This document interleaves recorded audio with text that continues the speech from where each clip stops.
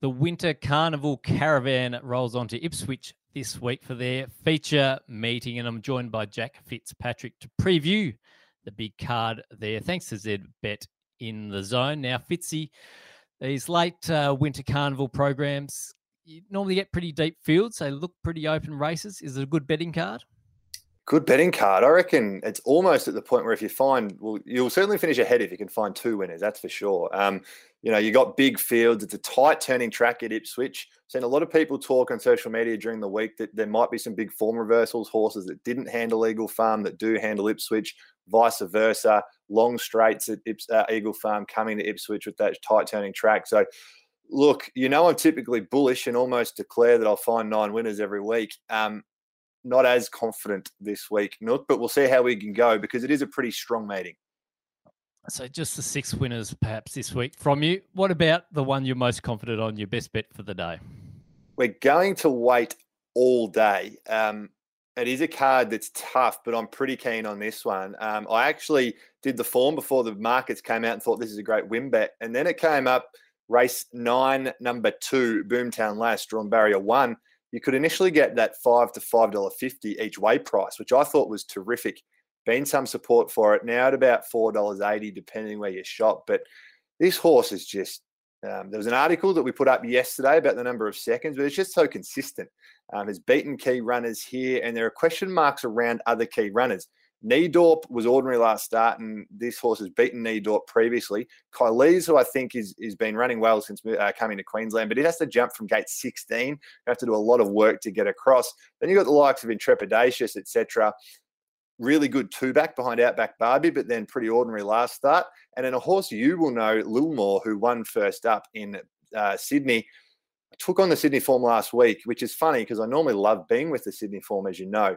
I got proved wrong there, but that went from an average Saturday race and now has to go to a listed level. So I think Boomtown Lass, every chance from gate 1, will either lead on a slow tempo or sit just behind them. Tight turning track, short straight.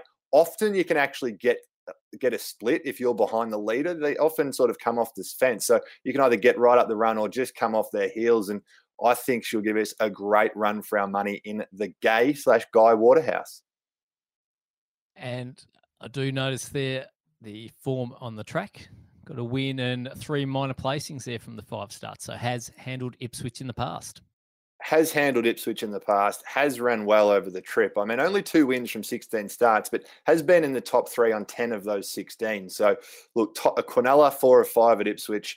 I just think it's almost bomb-proof. She has sometimes found it hard to win, but you go back through her form, she's just beat or ran into some really good horses and sometimes had excuses as well. So I'm really keen to be with her. You did mention it is a tough card for you. Do you have another next best on the card or one that you're reasonably confident with? Well, I'll add a tip $1.30 things. As long as it wins. No, I don't know if I could take it. I was doing the form for this horse, of course. There's been a fair bit of press around it. Race 3, number 2, Incentivise, into $1.26, mind you. So I won't be having a bet, but that should win. And if you are a thrill seeker, you could potentially use it as a multi-banker. As I said, my confidence isn't as high as it typically would be. I think the ones that I would be keenest to have a bet at, if I was to name something, race 2, number 6, Get Your Grey On, has won at the track before, is a go-forward type, is 2 from 2 this prep. Look, really like it as a horse. I think it's got more upside. Some of these horses are a bit older, a bit more exposed. You're getting about $4.80. So each way price about it would be great. And then what really upset me, to be totally honest with you, Nook, I liked Amish Boy and I liked Axe. I liked them both as win bets in their respective races. Well, unfortunately, they were both scratched from their races I had them on top, and now they're running against each other. So that's in a pretty good race. That's in the second last of the day, the eyeliner. Amish Boy, Get Back, Run On, has the form around Ayrton, who ran really well last start. I just think Axe, it's about $4 depending where you shop. It's a go-forward type, has won at the track. Since moving north has been really good. Only finished 0.1 lengths from Tofane last start and had excuses in the run. So I will be with Axe in that second last, but it's probably a race in 2, I dare say. Maybe take them both in the quaddie and just leave the rest out. Now, you gave us $1.26 winner. With Incentivise, we probably need one at a bit longer odds. Your best value for the day. Yeah, I've got a dual each way play in race number 4. So I've gone with Westlink number 5 and Red Bloom number 9. Red Bloom underfed in 4 runs at the track. You get about that 6.57 range. So I think that's worth a go.